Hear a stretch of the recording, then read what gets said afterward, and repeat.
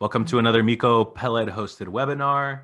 I'm Jamil, and I want to thank everyone for joining us today for this one-on-one conversation between longtime friends and Palestinian justice activists Miko Peled and Robert Martin.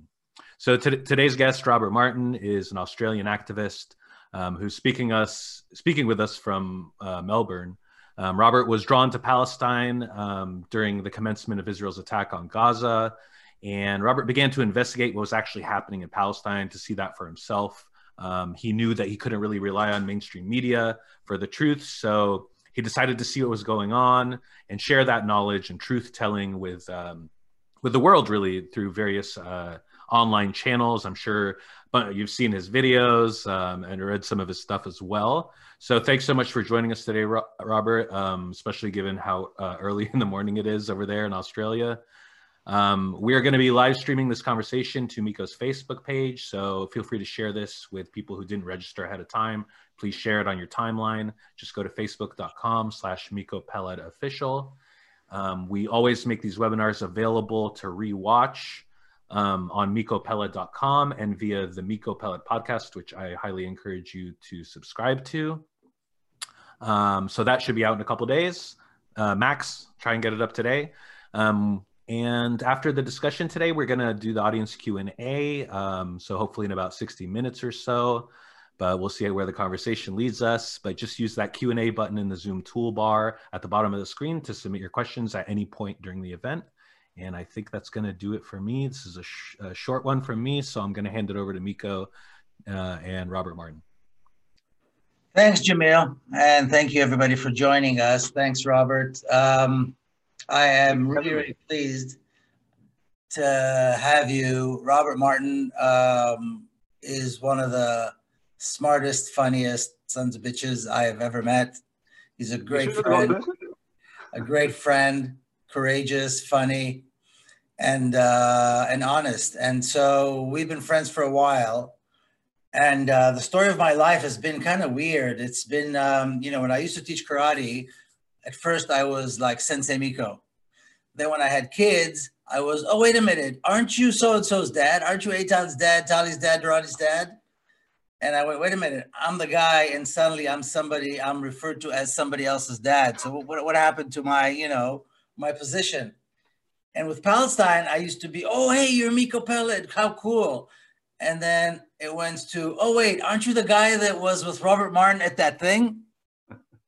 So it seems to be the story of my life that I go from, being somebody to being somebody who stood next to somebody. Well, hopefully we can get you to being somebody again. But I don't know. I think it's a lost cause. But I think with you, the last time we met, you came to Washington, D.C. I picked you and came up at the airport.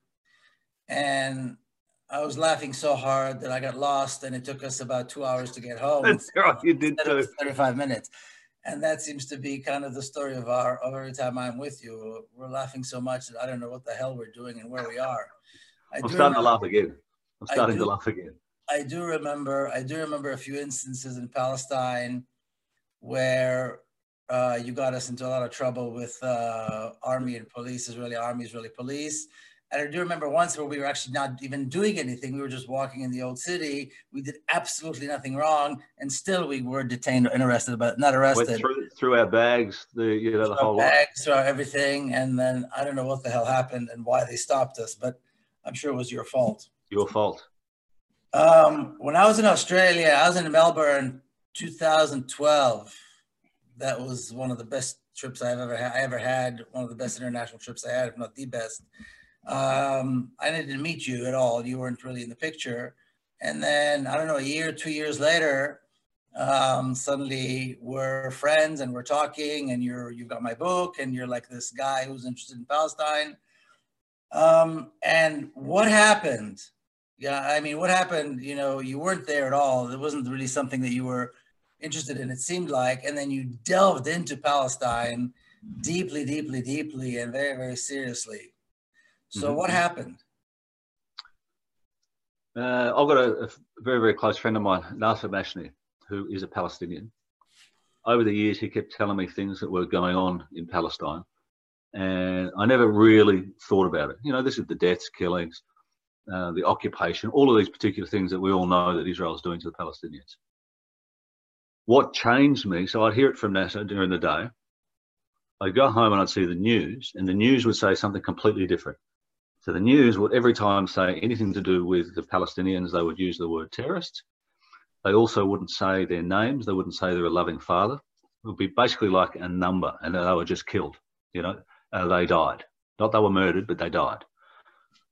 On the flip side, every time they used an Israeli died, they would say a loving father of two, wife, all of these things, you know, helped in the community. They were a perfect civilian. And so it did its job, which is bizarre because my best friend telling me all of these things didn't go through me because of what the media was saying. And so I started to read into it, and I really, the more I got into it, the more I couldn't believe the blatantness of the way the media portrayed it all. And so I started doing some social media. I started speaking to people in Gaza during the Gaza strikes, which I could hear them as they were doing it. I became pretty close to some Palestinians. So it was. What did you do? How did you get into it? How did you get into it? Through Nasser one day crying in his office in the morning when I went in there. And he said that, I said, what's going on, man? And he said, look, when the kids look like your kids, it's very hard not to be emotional because the Palestinian kids, darker skin, looked exactly like his kids. All he could imagine is his kids getting killed. And that was really the pinnacle of it, the turning point for me. So I got onto Facebook, and because I'm white, non-religious, not Jewish, everything that I said went a whole lot further than whatever Nasser said. Now, word for word, if we did word for word stuff, he might get one person look at it, whereas I'd get hundreds. And so with that became a responsibility as far as I was concerned. I was in a position to be able to do it. I had the time to do it. I wanted to do it. I thought if I could make some change, I will make some change and go from there, because the media wasn't enabling us to make an informed decision based on true facts. And that's sort of how it happened, to the point where, in the end, people said to me, because, I had quite a few followers on the page, or different pages. I said, how do you know? And I said, you know what, you're correct. Correct. But how do you know? And they, didn't want to hear that. And so I said, you know what, I'm going to go over. And over I went. I didn't really have planned tours. I went to when did you go? Because we went together once, but when did you go the first time? After the Gaza strike, the last one. So because you couldn't get in. 2014, 2015? 2015, yeah. So how long did you stay there? 6 weeks, I think, thereabouts. Tell me about the trip. Best yet frustrating yet confronting trip that you can go. I watched a lot of videos before I went over there. I watched footage of everything, read about it. When you're coming into Allenby Bridge and you have soldiers coming in with M16s, but then you have some. You came in through Jordan. You came in over the bridge through Jordan. Yeah, I wasn't going to go through the other way. Yeah. So when they come on the bus, it's very confronting. You've got casual guys with white T-shirts holding some serious weaponry, and then you've got also the soldiers coming on with serious weaponry, which is confronting. And they want white people over there. That's what they want. They want people like me, maybe the ones that don't think like me, but they want me so that they can convert into, Israeli followers. It scared the hell out of you. It would scare the bejesus out of you. And anyone that says it's not scary, there's something wrong with them. So, I went through there. I then went to, as I went up to the, the bits that you go through, I had a lady, an attractive Israeli soldier. So, next come up, and she said, where are you going? And I said, look, I don't really know directions at all, but what I do have, I have an itinerary. And I printed up an itinerary that was completely false. It had Christians for Israel tours. It had all of these tours. And her whole face just lit up like, I was a beacon coming here to just become Israeli. And so they let me in. Before that, I had disabled all my social medias because I was told that could be a problem. But when she went through my things, I went through and said, "You come through, sir." And I'll never forget it. I probably shouldn't have done it this way, but as I've walked through, I've did my tore it up and put it in the first bin. So she turned around, she would have seen me putting that in the bin. And then out of my other bag, I pulled out my real notes, and my trip began. And it was bizarre. Where'd you go? So I went to hold Belize. on. So you're this Australian white guy, never been to Palestine.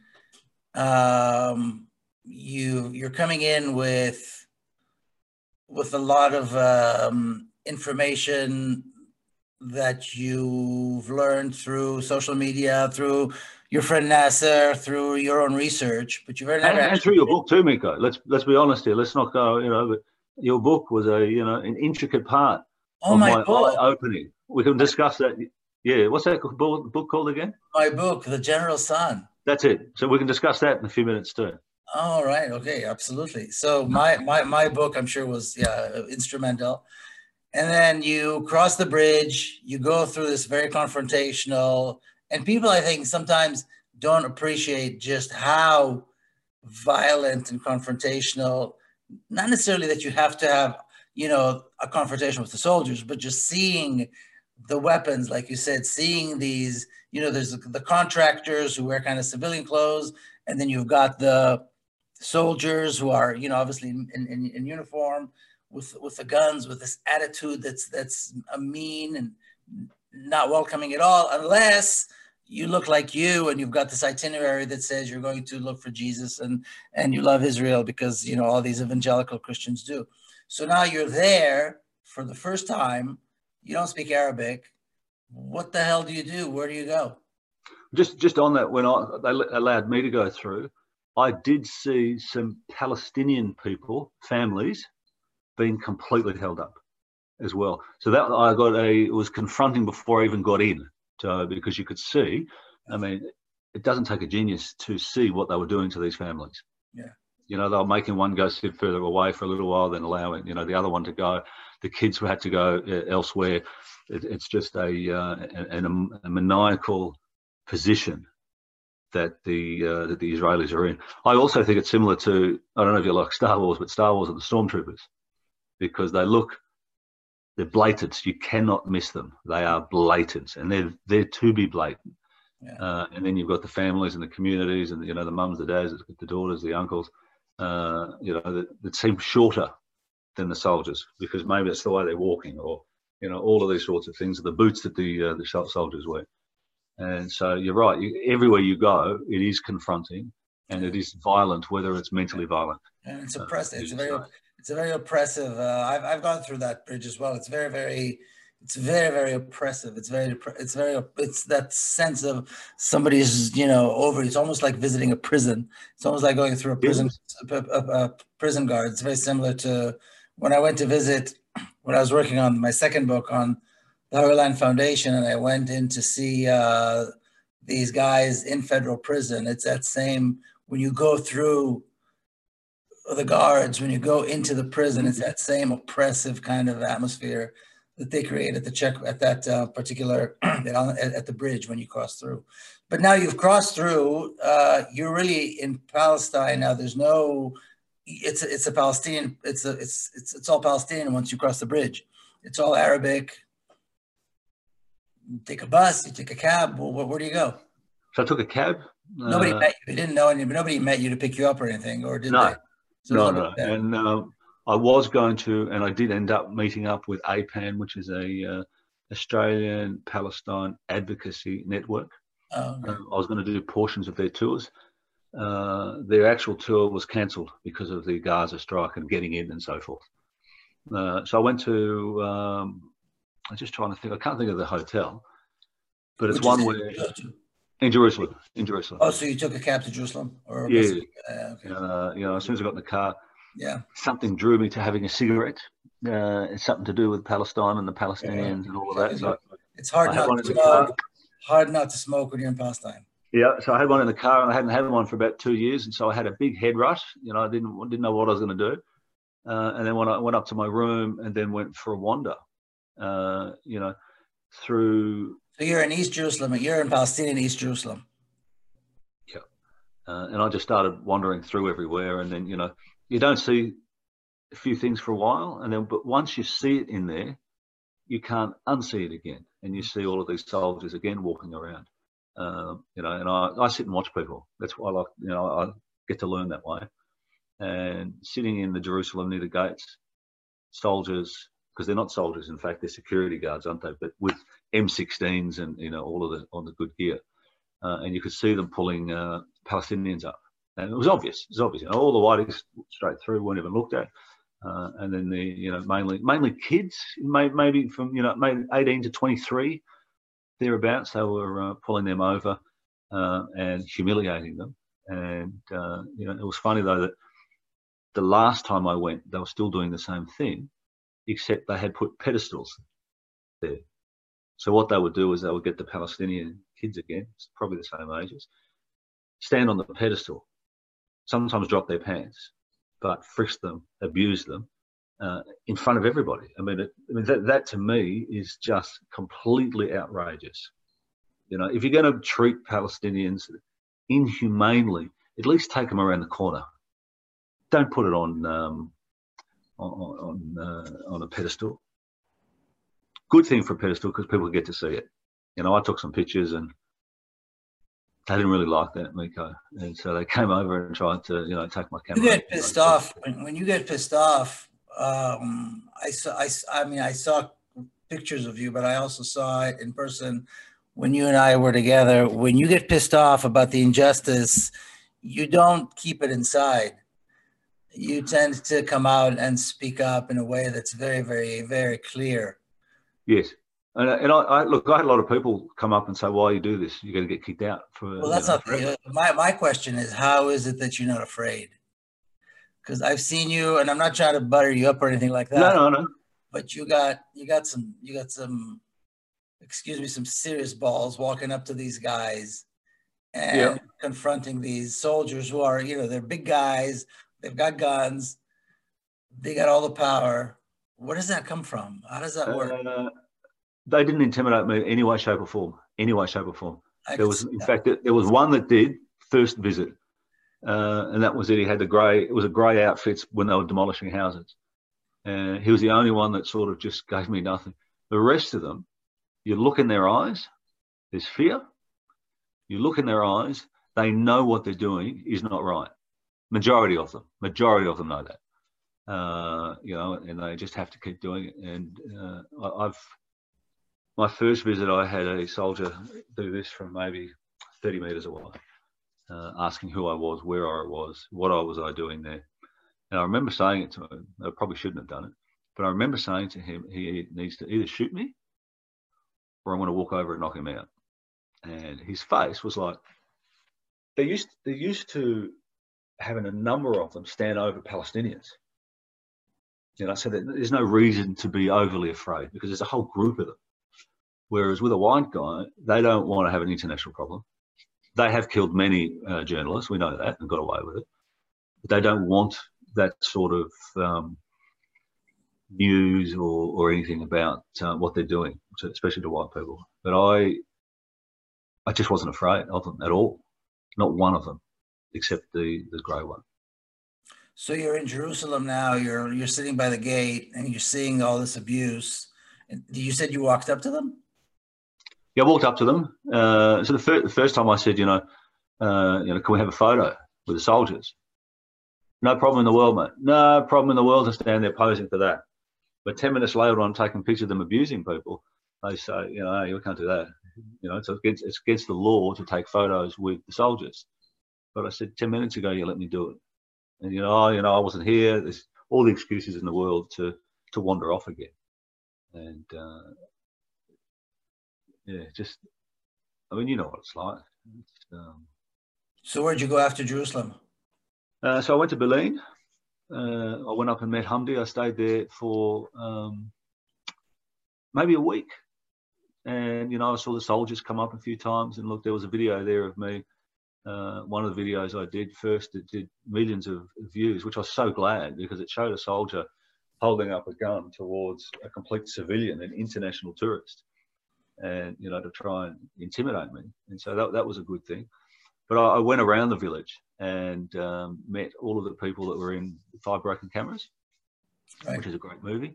Yeah. At that stage, I didn't know the movie. They were showing me all these people that were in it, and I go, I don't know what movie you're talking about. But that gave me an insight into the people, of how they worry about you. They don't worry about themselves. They worry about all they want you to do. They don't want gifts or anything.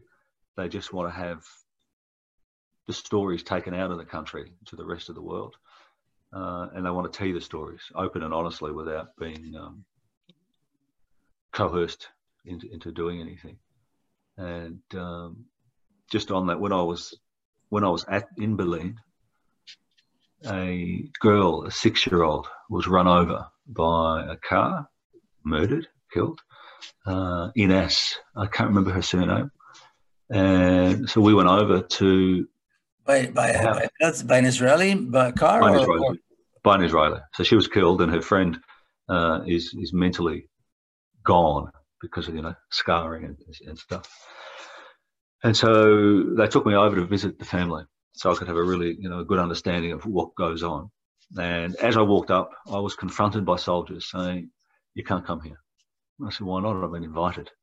And they said, "No, you can't come here. We'll look after the family. You don't need to worry." And I thought, this is in the village, in Berlin itself. Yeah. Yep. No, not Berlin. It was a different, it was about 20 minutes. So I can't remember the actual place, but it was a very, very small place. They were in like a block of flats. Okay. And so the soldiers in the end left, and, you know, didn't go far, but they were loitering around enough to stand over the family from afar to see, you know, make sure they didn't say too much. They told me what happened.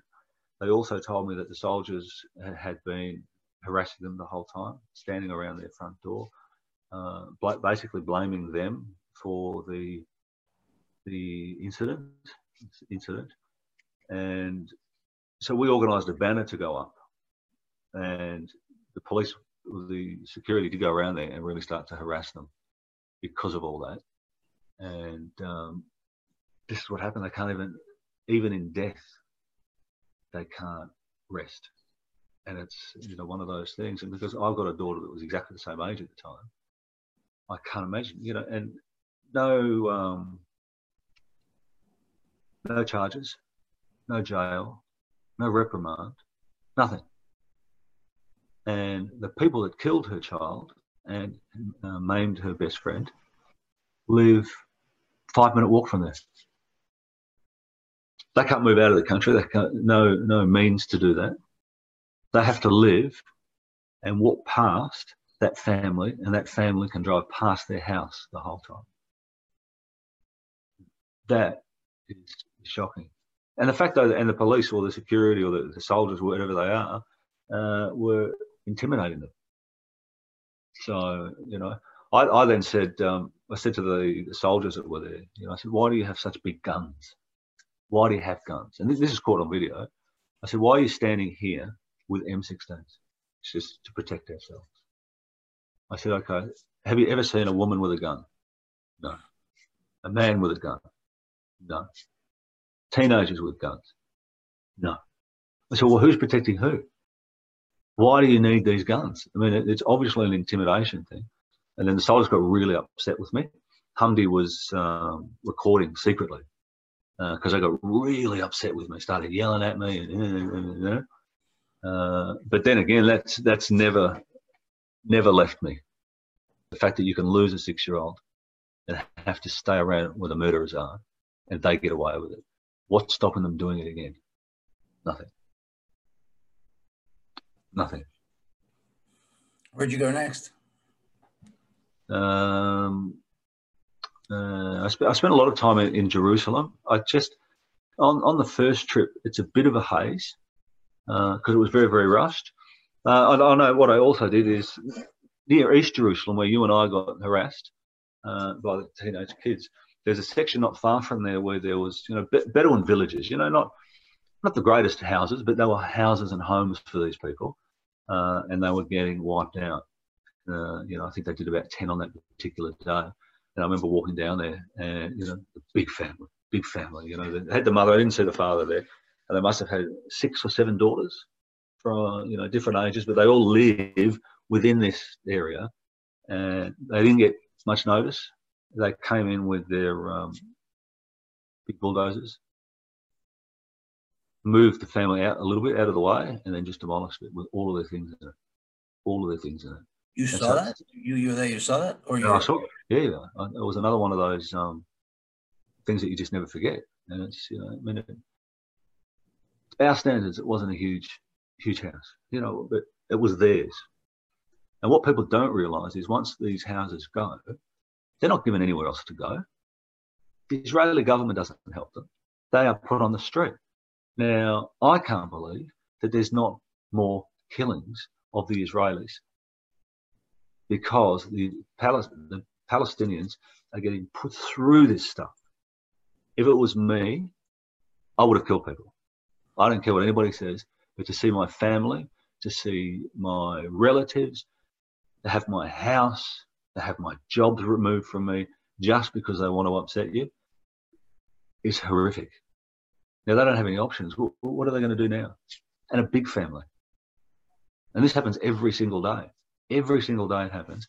And this is in an area very near Jerusalem, where they wanted to build a brand new settlement. So, you know, it's a horrible. And so when you go over there, when they do those demolitions, there's cars and trucks that go in first, you know, to make sure to keep the peace of the community, to keep them at bay, because, you know, they know what they're doing is wrong. And this is where they had the grey outfits. And on their belts, or the, you know, the things that go around here, they've got grenades all the way through, you know, and it looks, they look like a stormtrooper, and they have all of those things. Then there's a few of them that had face masks on, and which I thought was bizarre. You know, they have balaclavas on. So not only are the family getting their lives ruined, but it's getting done in a way that you're going to have nightmares for the rest of your life.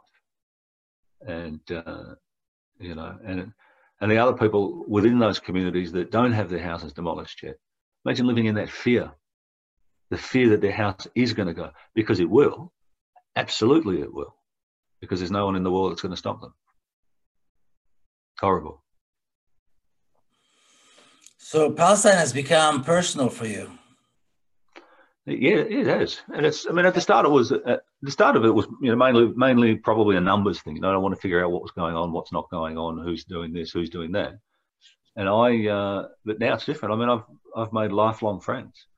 You know, they, as I said before, they open up to you, they welcome you, and they do not care about their issues of getting in trouble. It's more, let's make sure that Rob's okay. And in fact, I'll tell you one more story. When I was up in Berlin, they came up. Hamdi had a phone call, who's a local reporter. Phone call. There's Israelis up on the top of the hill. And so I hadn't had a cup of tea at this stage, barely moved. And then we're in a car, and I'm going, what the hell's going on here? It's like we're a team of militia going into somewhere to do something, you know. And then Hamdi said to me, he said, Rob, stay in the car. It's not for you. You stay here. As we drove the car up, M16s showing straight in the front windows. And I was in the window because they were being gentlemen, you know, letting me go in the front. And then I thought, yeah, now I know why, mate. As I got out of the car, this is when the soldiers did this, and they were hiding behind their gun to see, and then, you know, to see if it was who it was and why I was there. They told me to leave, and I said, I'm not going anywhere, mate.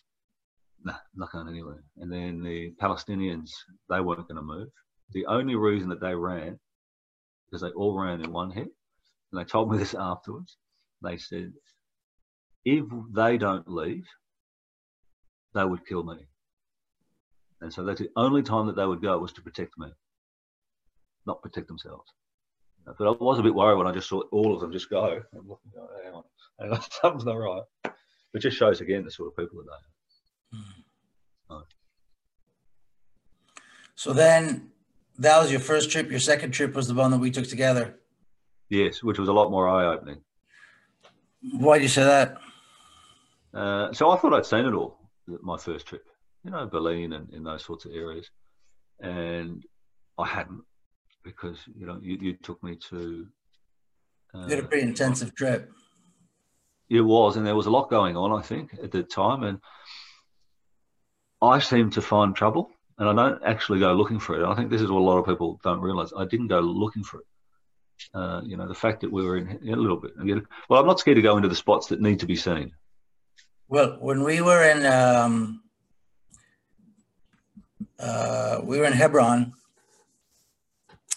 and we went to the Youth Against Settlements, and we met with Isa, and we did the tour, we're walking around, and then we're sitting somewhere, and Robert's gone.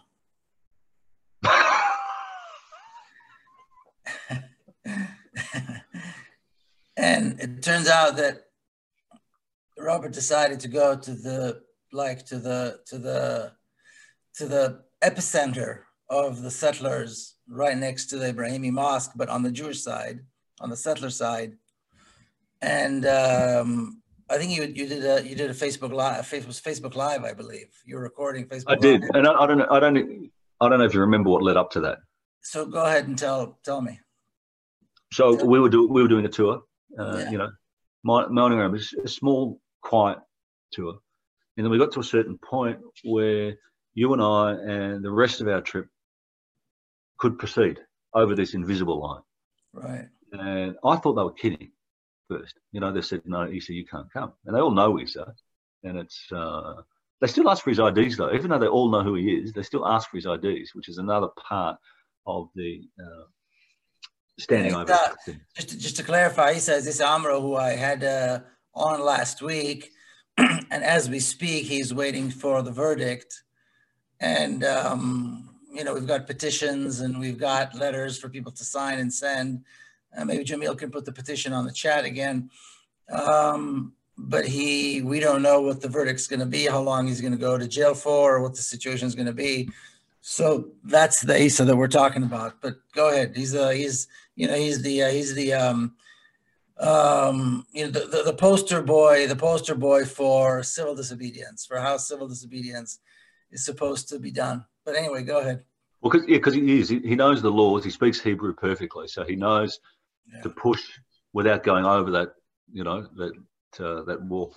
So you and I in the group were walking past, and then they've said to Isa, "Stop," and I've gone, You've got to be kidding me. And they said, no, he can't come. He has to stay there. And so I got a little bit upset there, not drastically. But then there was this kid. Now, I don't know how old he was, maybe 10, 12, hard to say. Was proud as punch, proud Israeli. And he started, swaying his body with a real arrogant swagger to it and pointing to Isa. And he said that one day I'll kill your family. And I didn't know he said that, but I could tell by the intent in the eyes, and you told me afterwards. But the soldiers were there. The soldiers were there. Now, if it was a Palestinian kid, he'd be doing 6 months probably, maybe more, maybe 2 years for incitement and, threatening a soldier. But the fact that this kid did it, and it wasn't whispered. It was pretty loud, because he just knew he'd get away with it. And for the soldiers not to do something shows you again that they are breeding these hateful kids that believe that God is completely on their side and the world is on his side, which basically it is. And so that really upset me. That bit really upset me. I remember the incident. I remember the kid. He's standing there with disgusting swagger and looking at Isa exactly like you described him. And several times he said what he said, that he was going to go and murder him one day. And his family. Loud. He said it clear. He said it in public. He said it in front of everyone. And then I don't know if you remember that, but he high-fived the soldier after that. Yes, he did. Yes. And I've got footage of it too. Now, can you imagine a 13, 14, or however old he was, kid, in any other circumstance, standing around uniformed officers and adult civilians, looking at someone, threatening to murder them, and then getting a high five, or having no response, having no sense that there might be consequences for making that sort of threat. Can you imagine any other place in the world, or any other reality, or any other scenario, or a child that age, other than a child who's been injected with hate his whole life? It's a scary sight. Or a very, very troubled, human being, a very, very troubled criminal, to speak like that, to talk like that. I don't think that there is another place like that. No, there wouldn't be. I mean, an adult, it was horrifying. Hearing that would absolutely. I mean, if I heard it or from another child, I'd say something. I'd find their parents. It wouldn't happen. Not in a civilized world. Expect the parents to reprimand them, to apply some kind of consequences, so the child would know that this is wrong. He didn't think this was wrong. He thought it was heroic. Yeah, he thought he was doing a good thing. He thought it was heroic. He was bragging. The sad state of affairs is he'll have an M16 one day, and and he'll have no hesitation to use it. Very soon, once he's 16, 16, 17, he's going to be walking around with that same swagger, and he's going to be carrying a loaded gun. Yeah. And he'll also know, though, that the law will protect him. Well, and he's seen Palestinians like Issa shot in Hebron, in that very spot. Yeah. And getting away with it, and in fact, becoming heroes. I remember there was one around the same time, not far around the corner, where he got killed. And the one that was filmed by, I can't recall his name, but he filmed it. And it showed that he had put another bullet in his head. He was still alive. The Palestinian was still alive. And he was getting harassed because he had recorded it. Not helping him out, but saying basically, if you keep, trying to use your footage for this, and this, we'll charge you. So Hebron was definitely, so from that point. So then from that point on, so that was the point where Palestinians can no longer walk through, but only non-Palestinians can walk through. Go ahead. So there was 2 confrontations within a rather short period of time there. There's an area where there's a shop where the Ibrahim Mosque is, and another little road comes down where the tours come. Yeah. And I walked across, and again, you do this without realizing, I said, Issa, come over here. He says, I can't come over here. And I said, again, not a lack of thinking on my behalf, probably, saying, come hang out. And he said, I'm not allowed to. And then the Israeli Jews started to say a few things. And so I took my camera, and because all the videos I did with a camera and my hand. That was it. A lot of people asked if I had a cameraman. There's no cameraman, just this is my tripod thing. And so I went over there and I just asked, what do you think of the Palestinians not being allowed here over this side? And then one of them said, if they did, they would murder us. And at the Ibrahim Mosque, 28 Palestinians were killed. Don't know, I can't remember the day, but 28 Palestinians were killed as they worshipped. And this guy had the audacity to tell me that all the Palestinians would get murdered. And then it went on from there. I said they should be ashamed of themselves, realizing and, prancing around and those sorts of things. And then 15 meters away, there's a bus stop. And, they said the Palestinians can't go on that bus either. And I said, seriously, what is going on in this place? And so I filmed talking to the 2 Israeli soldiers. And I said, you're proud about your racism and your apartheid. You could tell on their faces they didn't want to say anything. I knew they could understand me by their facial expressions. And then at the end of that, I said, say hello. And they said, why? And obviously, they understood every word I said. But it was about how they thought about the Palestinians not being allowed on the bus, that I could go on the bus. A Chinese person could get on the bus. An Indian person could get on the bus. But a Palestinian that lives within this area can't. And it's bizarre to me. A transient person would probably have more danger or security risks because you don't know these people, other than someone that you do know. And then you'll know this spot, but 10 meters away, there's an area where the Palestinians live. There's a gate. Now, that gate locks the Palestinians in and out. Now, they have no way of dealing with it. Sometimes they'll climb the fence, but pretty high fence, and they'll get in trouble. But if the Israelis want to lock them in there, they can lock them in there. They're at the whim of that gate. And again, I thought, this is why I sort of popped, because you get all of this in such a small area. All but complete harassment. But then you see these Israelis running, riding in linen attire, and what do they have across their waists or their backs? M16s. M16s again. And sometimes there was Uzis, which blew me away to see these, people with an actual Uzi. And again, that they say that they're worried about the Palestinians who have no guns, have no means to get a gun, and the world believes it. The world actually believes it. And I think it's so out of, it's so unbelievable what's going on over there that people don't actually believe it's true. They'll go, yeah, whatever. If it was that bad, they get in trouble. Well, they've created this myth that is so entrenched, which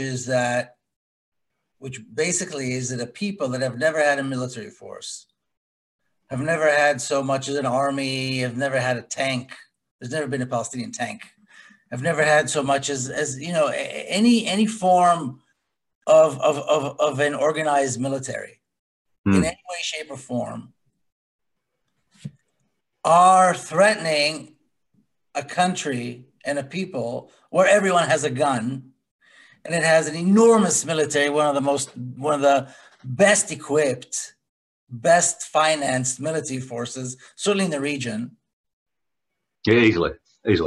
And this side is threatening that side, and this is the story. This is the narrative, that the Palestinians, that a man like Issa Amro, who has never held a gun in his life, is a threat to the Israelis who have nuclear weapons. Yep. And this is the narrative that is being repeated and repeated and repeated everywhere. And somehow people accept this, that this could possibly be true. Where's the threat? Yeah. How can this possibly? And you went right in there with your camera and you started challenging these settlers. It got pretty heated up, though, when you were in there with those settlers by the Ibrahimi Mosque with your phone. I mean, it got pretty confrontational for a few moments there. Yeah, absolutely did, because one of the guys, so after seeing all of this stuff, with Issa and those people around and the Palestinians not being allowed out, the guy said, "It's our land." I said, "How's it?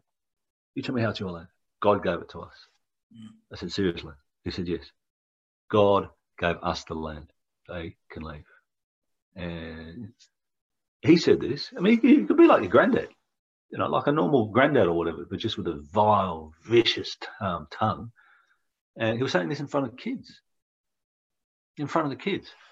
and believing what he was saying. He believed what he was saying, because a lot of the religious nut jobs do. And so it did get heated up. The soldiers came over a little bit to see what was going on, and they saw the camera. They sort of didn't want a bar of it, so they sort of backed off, because some of the soldiers don't want to be anywhere near the camera.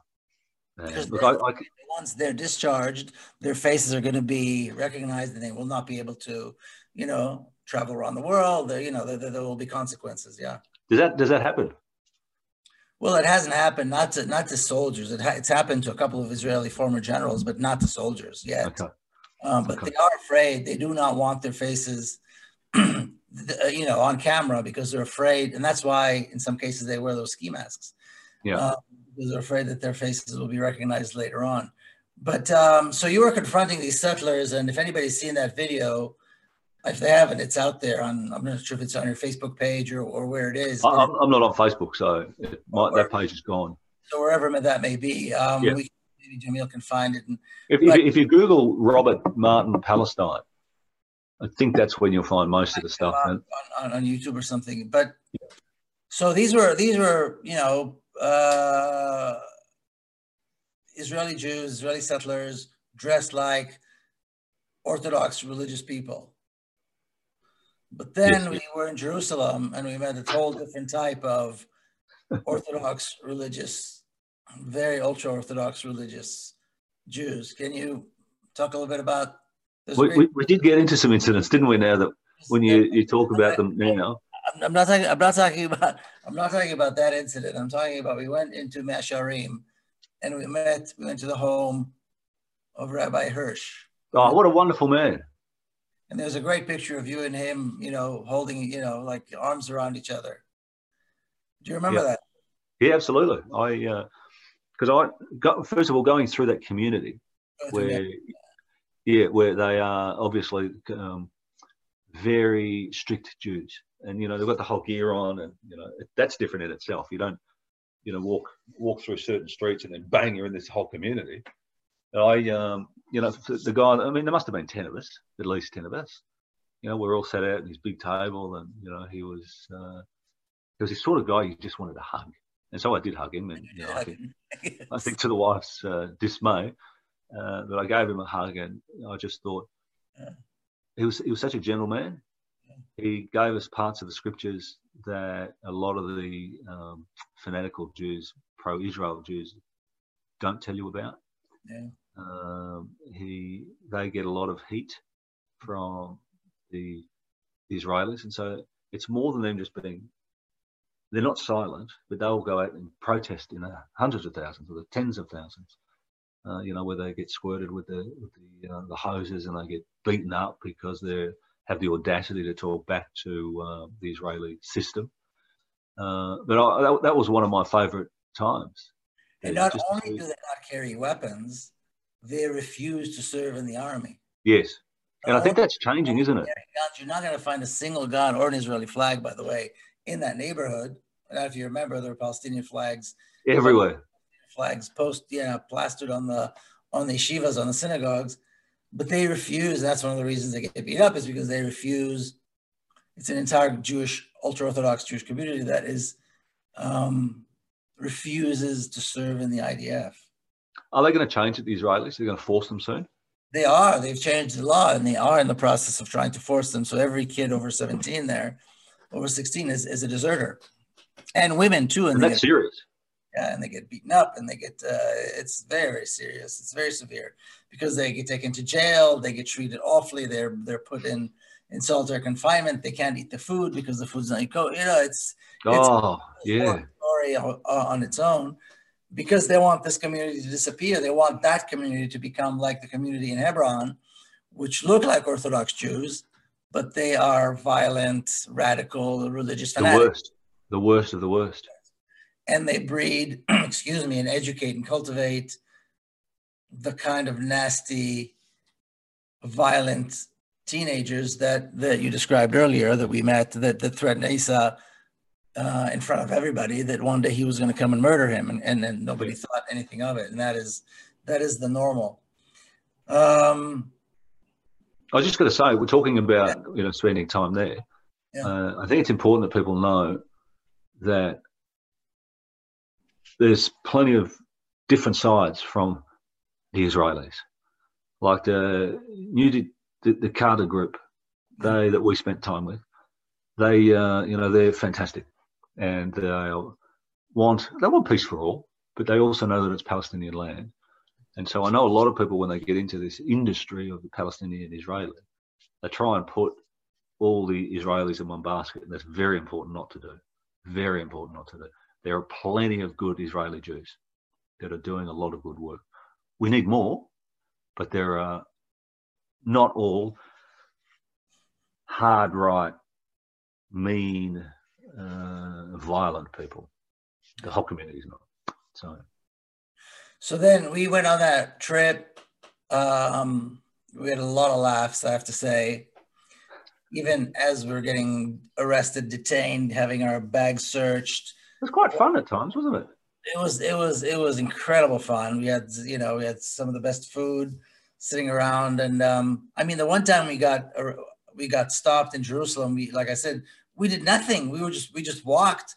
We did absolutely nothing. We took a wrong turn, and the soldier told us Can't go down there. And I said, yes, but I, whatever. It was just a conversation. And before I know it, I'm arrested. Your bags are being searched.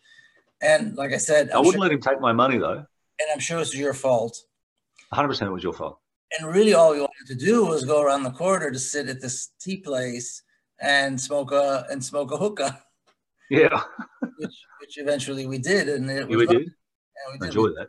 Had tea, and we, it was that little alley that leads to Alexa, to the compound. So yeah, we like I said, we had some great laughs. And then your involvement, like you say, you had a huge presence on social media. Mm-hmm. And you made a huge contribution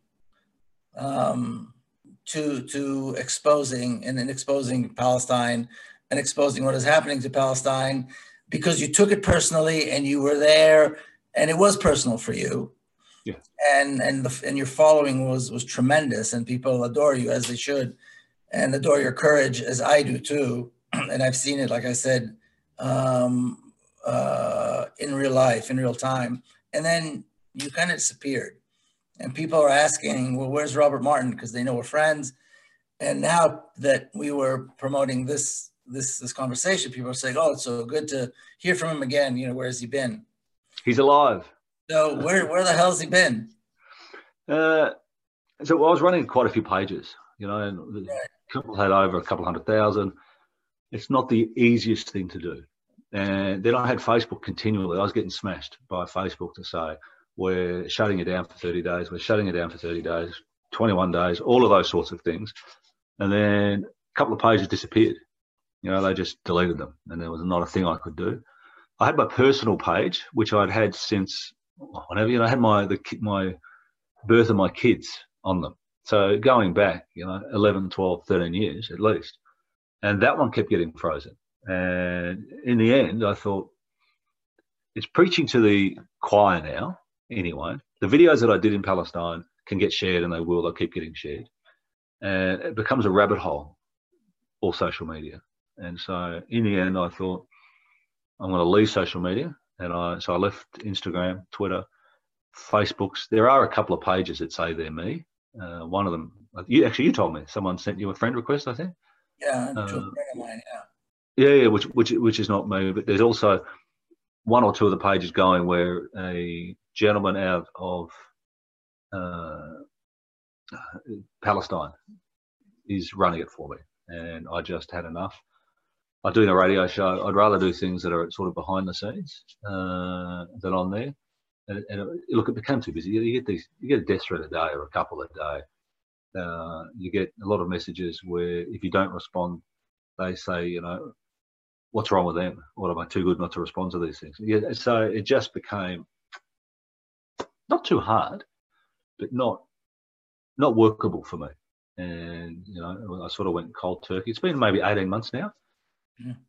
Occasionally I have people send me screenshots of messages they've had to see whether or not, I'm okay. And that's fantastic. The fact to get people check up and want to know about you is a beautiful thing. And the work that we all did, because if I was doing videos for myself, it's useless. And so the work that we did with people sharing them and doing those sorts of things was fantastic as well. I don't know if I'll go back on Facebook. I don't think I will. In fact, it was funny. I was telling you yesterday that my neighbour, who I don't get along well with, when I say that, I'm not friends with him. We're not friends. We're not. We chat. When we're doing the lawns. He came up and he said, what were you doing in Palestine? And I said, and what has that got to do with you? And how do you know? And he said, look, I was on TikTok, and I'm sure your face came up, and there was a really nice message saying this guy's a legend or whatever it was. And he said, it looked like you, Rob. And he showed it to me, and I couldn't believe it was me on TikTok. And so when I see that, and it was one of the videos, in fact, the video was, Miko, you and I in Jerusalem, just out of Jerusalem, where we're talking to those kids, where we asked them whether or not they'd ever met a Palestinian. They took a real shine to you. And so it was that video, and I thought that's really cool. It's now on a different format. That's what the videos are for. That's what the videos are for. And, if I can recommend people on social media, they're better off if they see something that they like rather than just clicking like. share it with a couple of people, because it creates a more banter, more dialogue about it.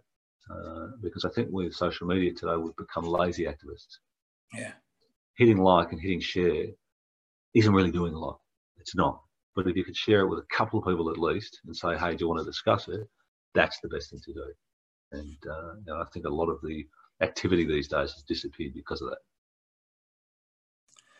So I referred to your courage several times, and I've seen you interact with armed soldiers to a point where the guy was ready to do something. His face was right in your face. You looked in his eyes. You said, "Don't you touch me. Don't you dare touch me." And he ended up, I think, feeling the hair on the back of his neck stand, backed off, even though he had all the power and the authority. And this is it, in that one exchange that we had together as we were actually walking up to meet friends for dinner. And we're going to dinner. That was it. Yeah. And then the road was blocked. Palestinians were not allowed to go through because settlers took over the street, whatever. But these were the Palestinians living in the street. They couldn't go home. Yeah. And the Palestinians loved you, of course. And we got along great with the Palestinian kids on their bikes, but the settlers were all that was good. Terribly violent. And that moment, and I've seen you do that a couple of times, where the guy with the weapons and the authority backs down as a result of this look that you have. But there's something else that I think that I experienced with you that demonstrates, I think, even a deeper courage. You came out with these videos a while back talking about mental health. Mm-hmm.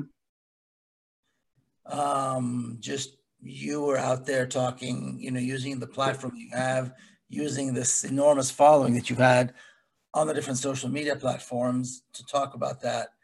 Can you talk about that a little bit now? What was that all about?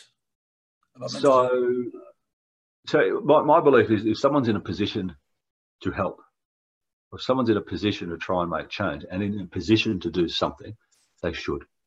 There's a lot of us in a position to be able to talk about certain things, but we choose not to. And the reason we don't choose about certain things is because nobody else does. And so it's taboo. Worst thing about mental health is bottling it up. I had a very interesting childhood. I had a, really interesting, not the most pleasant of it all. And so I have had some mental health issues over the years. I got expelled from 4 schools.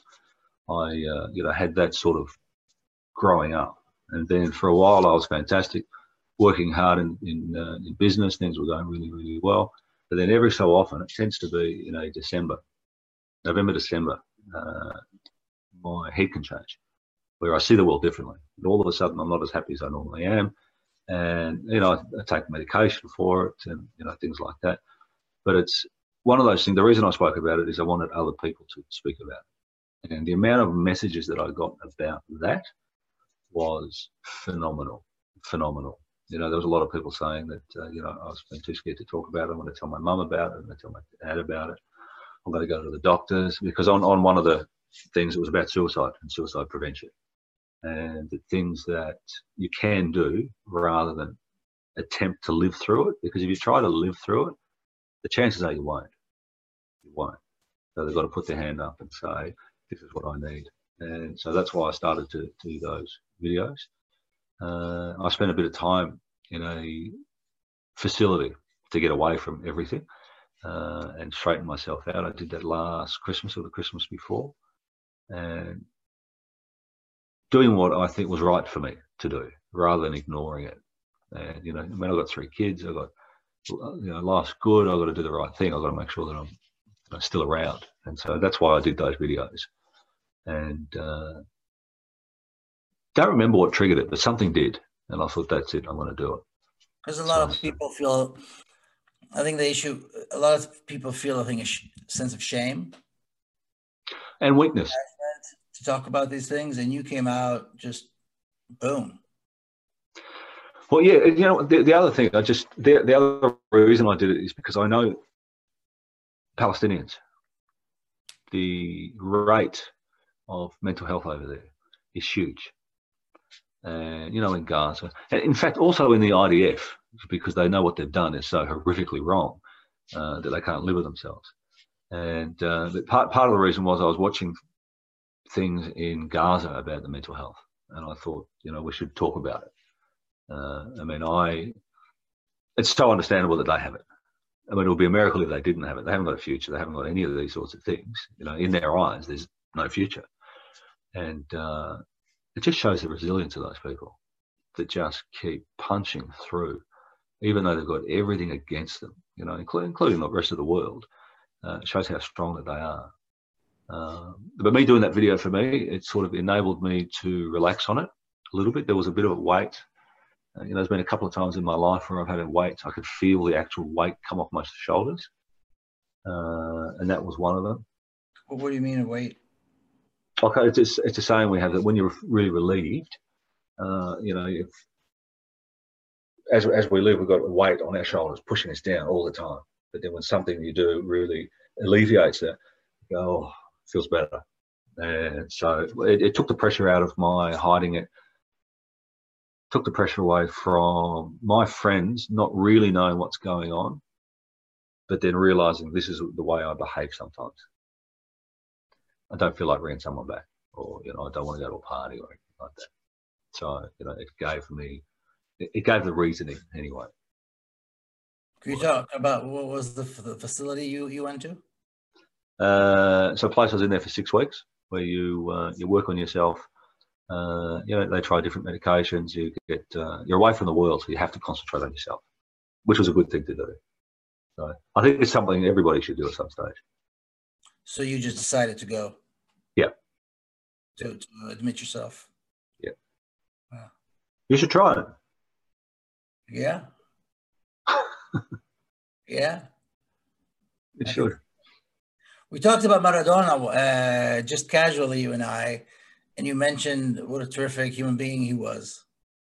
He's been a humanitarian. There's a number of the soccer players or the footballers that do it, and people don't know about it. And he did stuff for years. What did you think when you first learned about him? Well, I mean, I knew he was a great athlete. I knew he was a great soccer player. I knew he was, I didn't know anything about him beyond that. And then I knew that he had a lot of problems with drugs. And he had this, and that basically he was ruined because of drugs and alcohol and mental health issues, again, which, people don't usually talk about. And that's it. And then after you and I just mentioned that he died, because he died recently, and he's about my age, very, very close to my age. I thought he was older. No. Okay. Maybe a year, less than a year old, maybe a year older than me. No, not much more than that.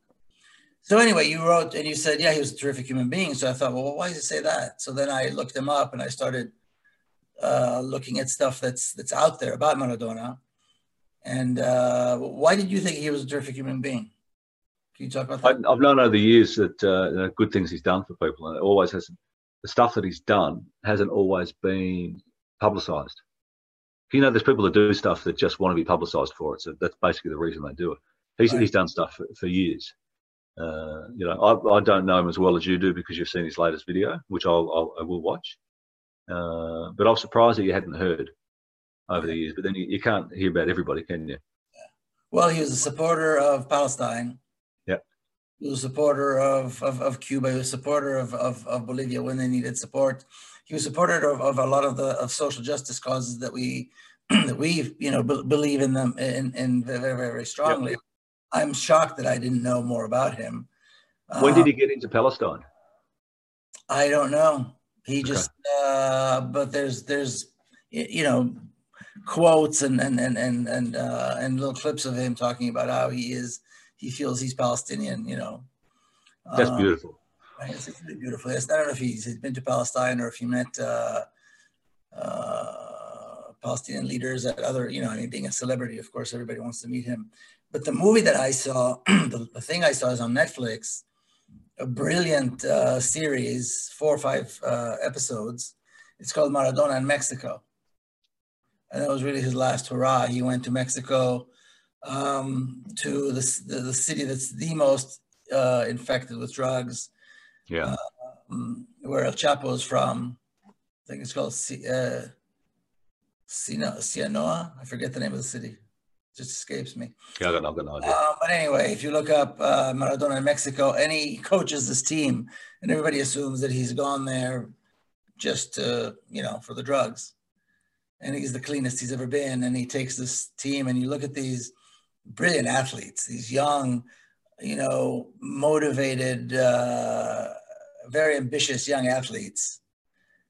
And they're tall and strong and fit. And he is this short, old, fat guy who can barely walk. And they adore him. And he treats them like a father. And it means so much to them. And he takes this team and he does miracles with his team. It's then neither they or any of the talking heads, any of the commentators ever thought that a team like that could go as far as he took them. So it's a wonderful, wonderful series. Good story. I really recommend it. And this was a year ago. Okay, I'll definitely watch it. I'll definitely watch it. Last thing really that he did, before he died. Before he just went away and died. Yep. It's one of those things where after somebody dies, suddenly people recognize their greatness and recognize the fact that, and he talks about his drug problem. Yep. And he, being considered one of the great soccer players of all times, keeps saying, what a great soccer player I could have been had I not. Yeah. I can only imagine what a great player I would have been had I not. And he talks about it openly, which is very important, about the drugs, about the alcohol, about not so much about the mental health that led to that, but having been raised in a slum, basically, in the worst. It's amazing what they can do. In the worst poverty on earth, and suddenly becoming a megastar and not having any kind of emotional support, will obviously do that to you. So that's I think it's important. And again, you coming out there and talking about this mental health issue. I got the drugs and alcohol. I'm sorry. Alcoholism and drugs are hugely out there, which is another thing that people need to talk about more, because it's a disease as well. So. Yeah. As opposed to hiding it and feeling a sense of shame, to come out there and talk. So again, that was that. I thought that was beautiful. You came out and did that. And anybody that does, I think it's important for people to realize it. Like you say, it's a disease, and it's something we should talk about and should have out in the open, so that we can. Well, hiding does more damage than any of it. Yeah. Hiding it, because it poisons you, and then the more you're poisoned, the more you'll reach out for drugs or alcohol. And then it's a vicious circle. And so, but again, people are talking about it much more now. Yeah. Which is good. Yeah. So I miss you a lot. Hanging out, going to Palestine or coming here or whatever it is. Now with COVID, it's a little bit harder. What are you doing these days to not go nuts? Because things in Melbourne were pretty bad recently with COVID. Yes, we've got locked out for 6 months. Yeah. I'm still not working. I've taken some time off. I'm selling my business. So that's, it hasn't done a lot for me, the whole COVID thing. Now that COVID is sort of moving away from us, the traffic's a bit worse. So I'm hoping maybe we can get another few months of COVID lockdown. Might go against the grain here of what people actually want. But that's what I'm protesting for. Just 2 or 3 more months. I didn't realize it was going to end so quickly. So, the highways are all empty. It was great. I was the only person on the road most of the time. And now it's devastating. So I'm going to write a letter to the Premier and see what I can do anyway. Yeah, to make things worse. For others. Yes. Yeah. As long as it's for others. Next year I'll look at going into doing something. So I've been lucky I've been spending time with my kids. So I'm able to pick them up from school and drop them off, pick them up, do ballet, all of those sorts of things. Yeah. Obviously not me doing ballet, but doing ballet has been... I can see you in pink tights, actually. I think I'm very flexible, Miko. Very, very flexible. I think it'd be lovely. Once we stop going live, I'll show you exactly how flexible I am. I think you should. Do you have the pink tights on? I've got them, definitely. Are they on? They look magnificent. In fact, I've got a couple of photos I'll send you of it. When we get off offline? So let's do some Q&A. We got a lot of people asking questions. Why the hell they want to ask you questions of all people? I don't know. Maybe they're telling me to get stuffed. There's a bunch of people here asking questions. Jamil, are you there? Do you want to pick maybe 3 or 4 questions? But this is the good ones, the smart ones. Intelligent. All questions are equal. They are all intelligent questions. They're all. Those are out of my league. I promise. They overwhelmingly are. I mean, I get to look at all of them. Yeah. I've got a bunch picked out here. You just want what, 3 or 4? Yeah. Okay. How about this one? This one is from Leanne. Are you considering going back to Palestine? And if you do, what would be the first thing you would do? That's a good question. So last time when I was leaving Palestine, I gave my passport over to the lady and said, "Thank you very much for having me. I can't wait to come back again." At the airport. It's been lovely having you. Was this at the airport or was this on the way out? On the way out. On the way out, you flew out because you came in by the bridge. This is going back the bridge. Oh, so it's at the bridge. Yeah. And she said, "It's been lovely having you. I'm sure you'll come back again." And she's looking at my passport like this. And I said, "Yeah, this is fantastic. Who says this place is hard?" And then she put the thing down here and she said, "Sir, you've got to sit over here." And I said, "What for?" "I don't feel like sitting. I've got things to do." And she said, "I needed to wait for certain people to come and discuss my potential future plans." And, they went over some stuff, tried to threaten me, and I think they realized they couldn't do that. No, wait, slow down. So you went and you sat down over to the side? Into a table, yeah. And then they took me to a room. Who's they? Israeli soldiers type people. Okay. And so then they took you to where I'd been, what I'd done, all of those things. And I said, "Well, does it matter? I'm leaving." And then I was just there to pray and look for Jesus. And found him. And found him. It was in my bag. And so they said I'll never go back in. I'm never allowed to go back in there. So, but if I do go back there, no, hold on. To talk about that conversation a little more in detail. Well, first of all, I thought it was simple. There's nothing wrong with this. All the hype, because I'd had death threats, and there'd been pages set up, death threats to kill me, and I'd had IDF soldiers send me messages saying that if they found me, they were going to kill me. And so I thought, this is, they'd be rapt to have me gone, but none of that happened. So they'll just let me back in. And they're asking me the dumb questions, like they both asked the same questions. Where have you been? Who have you seen? Did you go to the West Bank? Did you see Palestinians? Did you do this? What would you say? I didn't answer any of the questions. Not one of them. What did you say? I said, "I don't know what you're talking about." I said, "You know where I've been, hence the reason you're asking these questions. So I'm not going to be told what I can and can't do." And I said, "You know what's really bad is the fact that you choose who comes into Palestine when you shouldn't. I don't want to come back and see you anyway. I'd like to go back into the Palestinian side." And then, they sort of, a smirk of disgust basically on their face. The Palestinians. With these guys with the weapons and all the authorities, all the authority in their hands, and you're confronting them again, and you're basically telling him to fuck off. Yes. You basically, I may have actually used those profanities as well.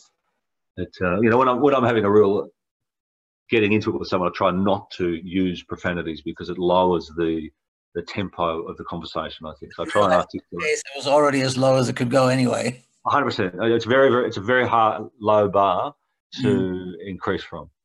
But I'm assuming it was the same conversation that they have with most people, that they don't want to come back in. Right. They didn't actually stamp my passport red, but they told me, and so that's why. And I only figured this out 2 weeks ago at a barbecue, that I'm going to try to go back maybe in 2 years. If I do go back, I'd like to go to Hebron. Then I'd like to go to Nablus. There's a few other areas. I'd definitely go to the Singers Cafe and see Bahar. Well, we're going to go together, and so we'll figure all this out as you know. As we put, absolutely, I'd only go with you. As we put together the itinerary. Yeah, I mean, I was lucky enough to go with you, and quite a bit of hookah smoking and good food and stuff, and a lot of laughs. So that we'll plan that. So anyway, so then you're sitting in the room, and they said what? So you told them to piss off. What were you doing here? What were you doing here? Who have you seen? Give me names. They wanted names of people had seen, which I wasn't going to give them any.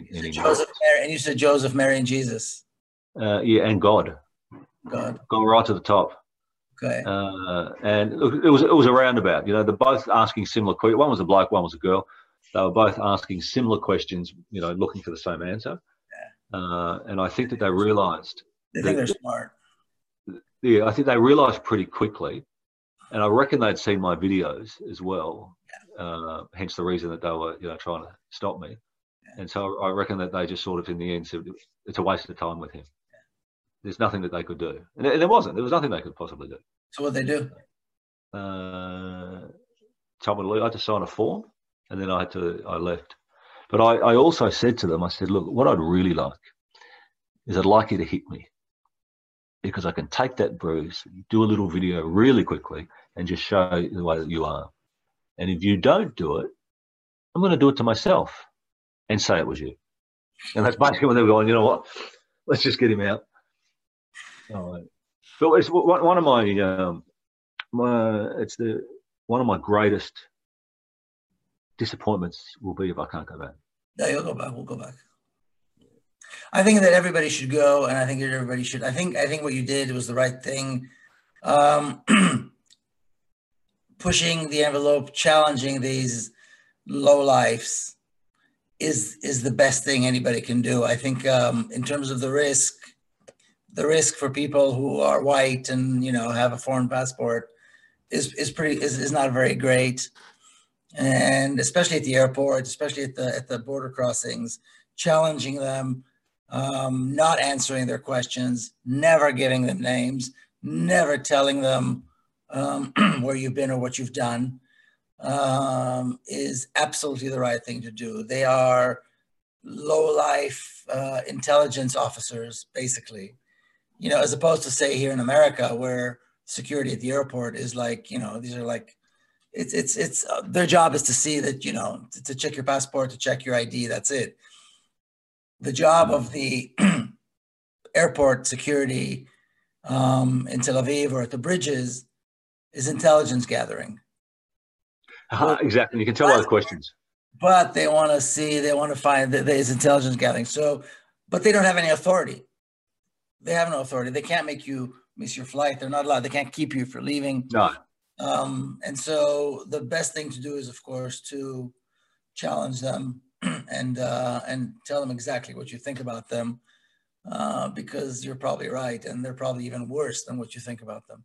So that was the right thing to do, and I always encourage people to challenge them and never show them your they want to see your phone, they want to see your laptop, to refuse, because they got no right to it's none of their business, really.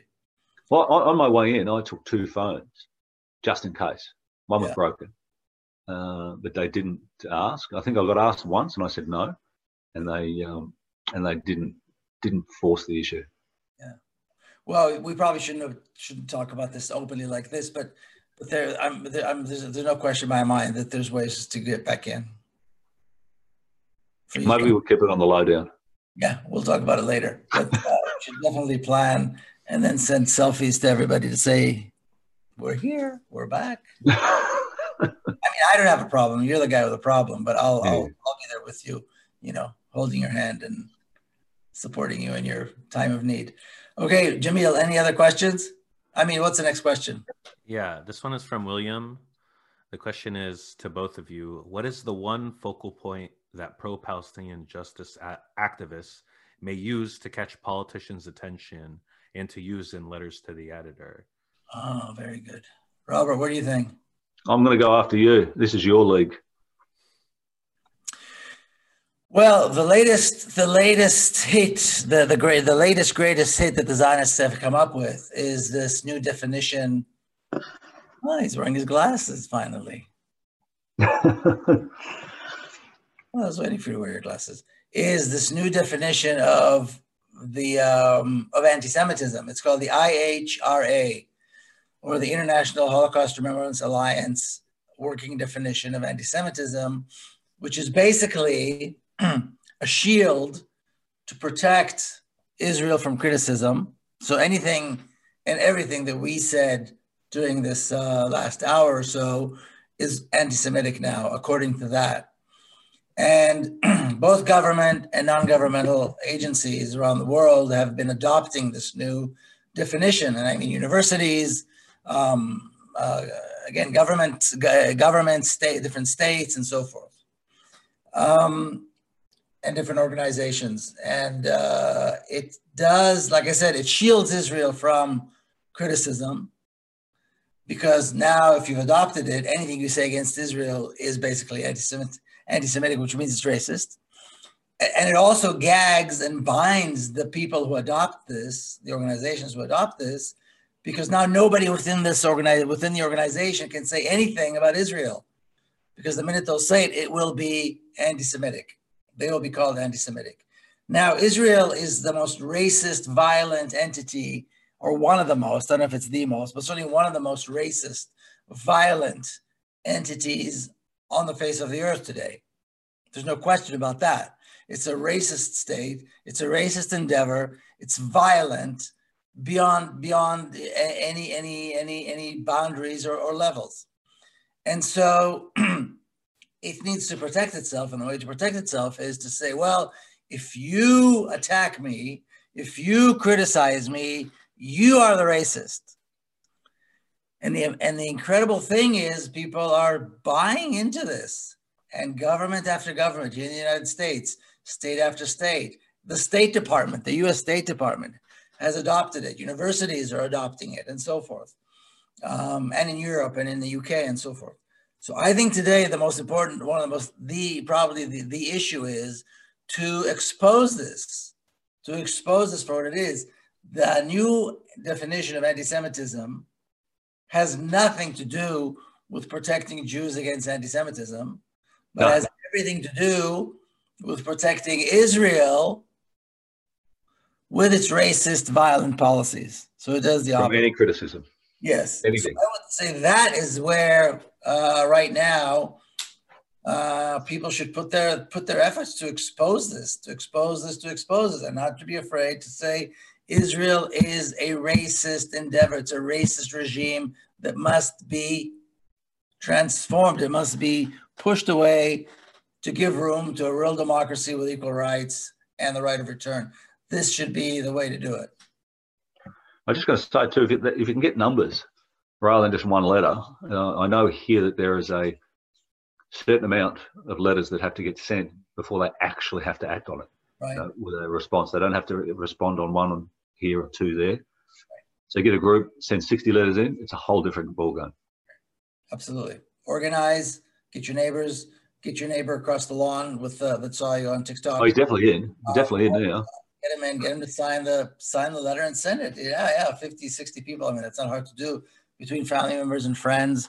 And send a letter and make sure your elected officials or non-elected officials know where you stand on this, and that you expect them to act, and at the same time support BDS, support the boycott, divestment, and sanctions. You know, you and I have pictures together here in Washington D.C. with our BDS buttons on, yep. And in Palestine.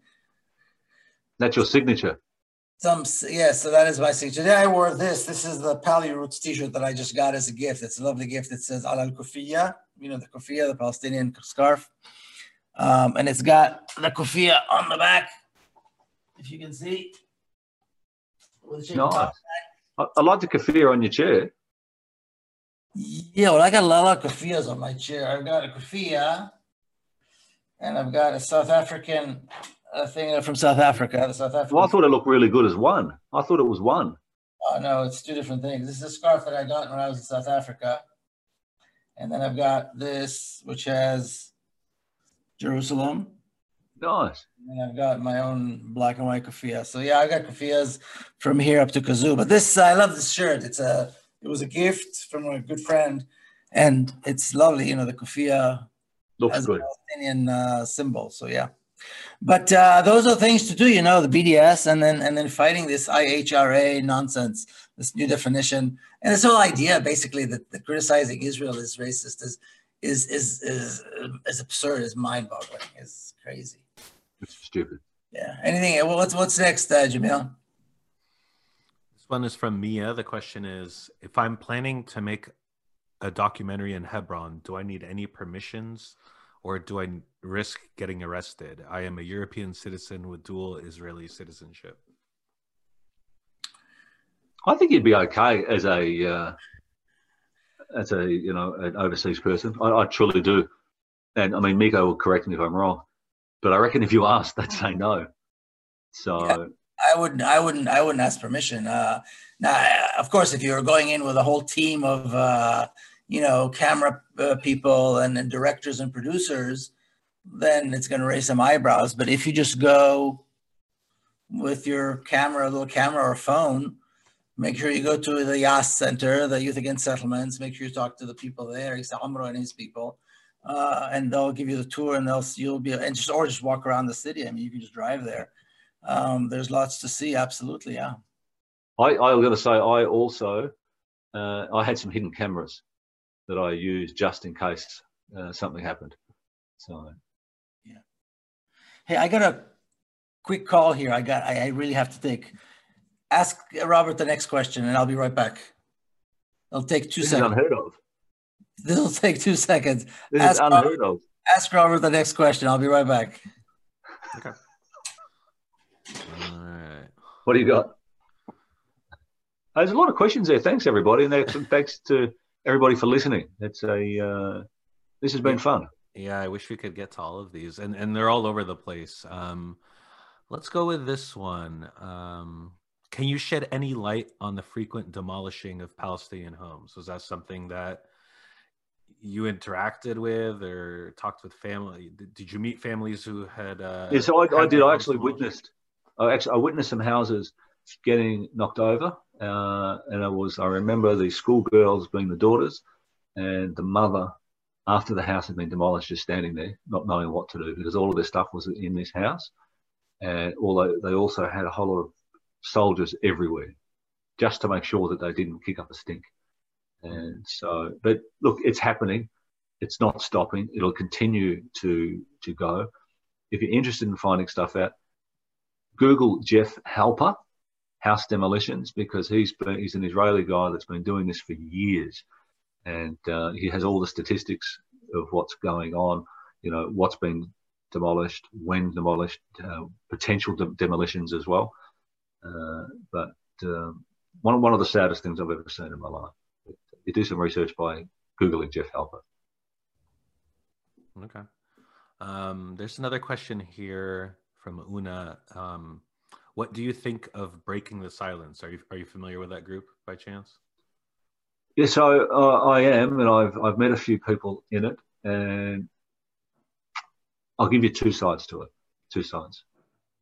One is a lot of people don't like them because what they did was illegal.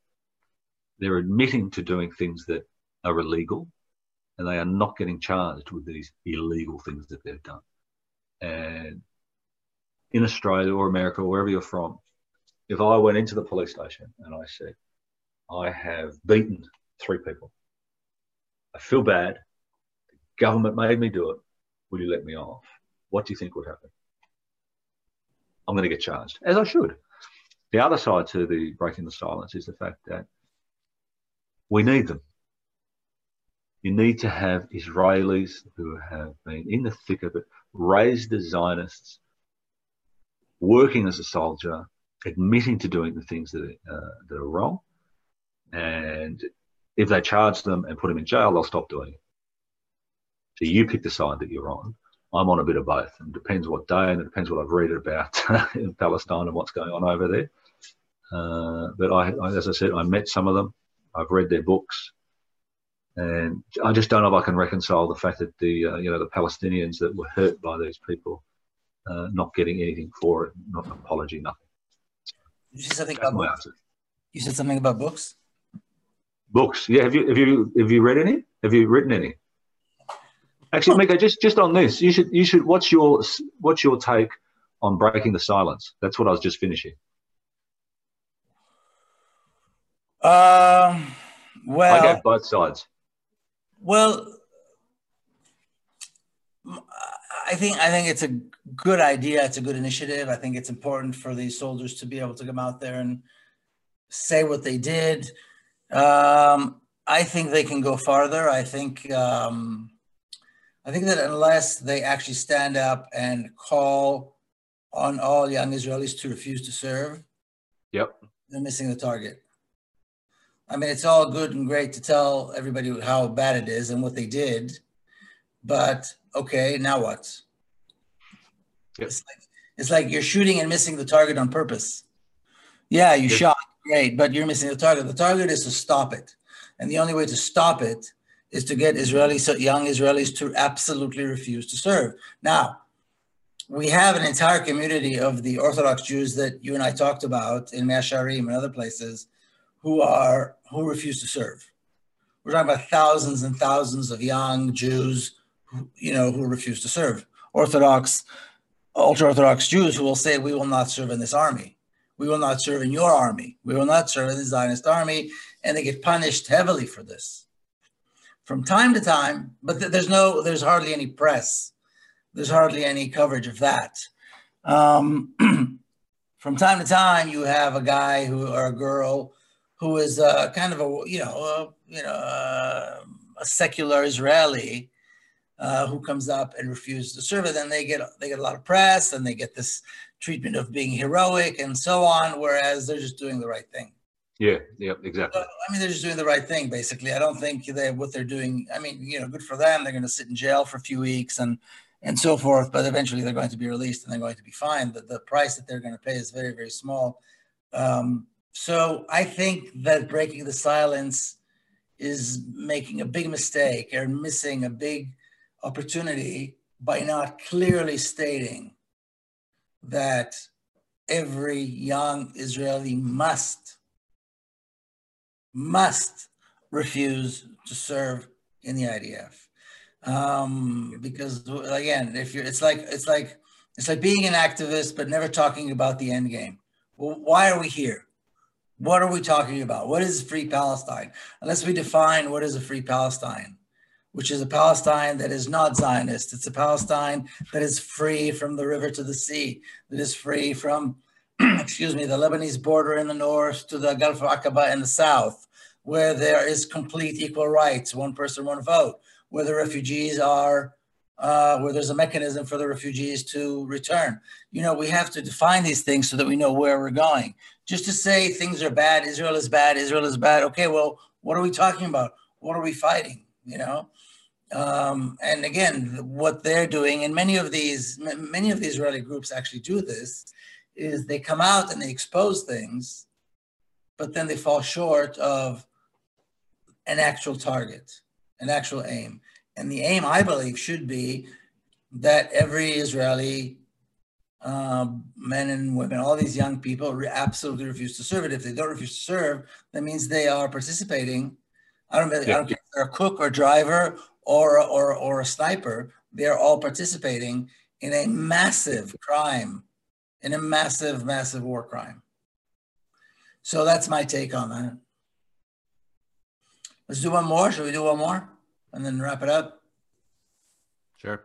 This last one is from Ty. This might be a tough one, but you both probably have some insights into this. What percentage do you estimate of the Israeli population supports a one-state equal rights position?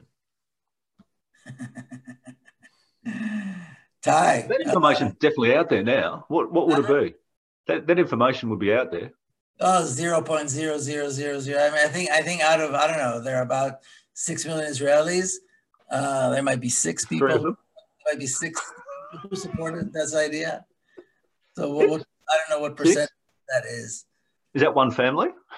one large family, maybe 2. Yeah. I mean, it's like saying, how many whites in South Africa wanted to see apartheid end? Why would they want to see apartheid end? When you're privileged, you don't want to give up your privilege, Yeah, so, it all works for you, doesn't it? So look at the results of Israel has had a lot of elections lately. They're having another election coming up in March, the 4th one in 2 years, which shows you what a stable democracy it is. It's falling apart at the seams. But look at the results. Look at the result of the elections. I mean, look at the result of the elections. Out of 120 members, 105 are racists who support everything Israel has done to the Palestinians over the last 100 years.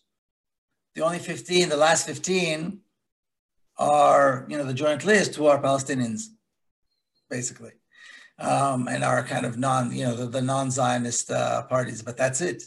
So, I mean, the Israelis support what Israeli government does. In some places people like to say, well, it's not the people, it's the government. No, it's the people. The Israelis support the government. They vote in high numbers, and this is who they vote for. So this is not going to happen as a result of a referendum where Israelis wake up one morning feeling great and saying, yes, let's be kind. That's not how it works. It's time. It's time to be good. Let's do this. They're going to have to be hit with a 2x4, and that 2x4, I believe, is BDS. Boom. And that 2x4 is BDS. And they're on their knees. They can't participate in the Olympics. When they can't participate in the World Cup, when they can't participate in academic conferences, when people follow Roger Waters, who we spoke to a few weeks ago about Julian Assange, and follow his lead and refuse to perform in Israel. When these things happen, when Israelis feel it in that way, people say, oh, BDS is hopeless because the Israeli economy is strong. BDS is more than just the economy. It's not about just breaking down the economy, bringing it down. It's about these things that Israelis can see that they cannot go anywhere, that they are kicked out of the Olympics. It's about this type of humiliation, if you will, where they're brought down on their knees. And then while they're on their knees, they can take advantage of that moment and apologize for 100 years of dispossession and oppression and humiliation of the Palestinians. So they can do that at the same time. But that is how Israelis are going to change, and that is how Palestine is going to change and become a real thriving democracy. This is exactly how it's going to happen. Like it. Well, you know what? I think we could do this all night. I certainly love you, Robert, and nothing makes me happier than seeing your face and chatting with you. But it is. But we've got things to do. It has been an hour and a half, and it's been wonderful. I can't tell you how much I appreciate your time, your work. We'll do it again. Friendship, your humor, your courage, your good looks. Good looks.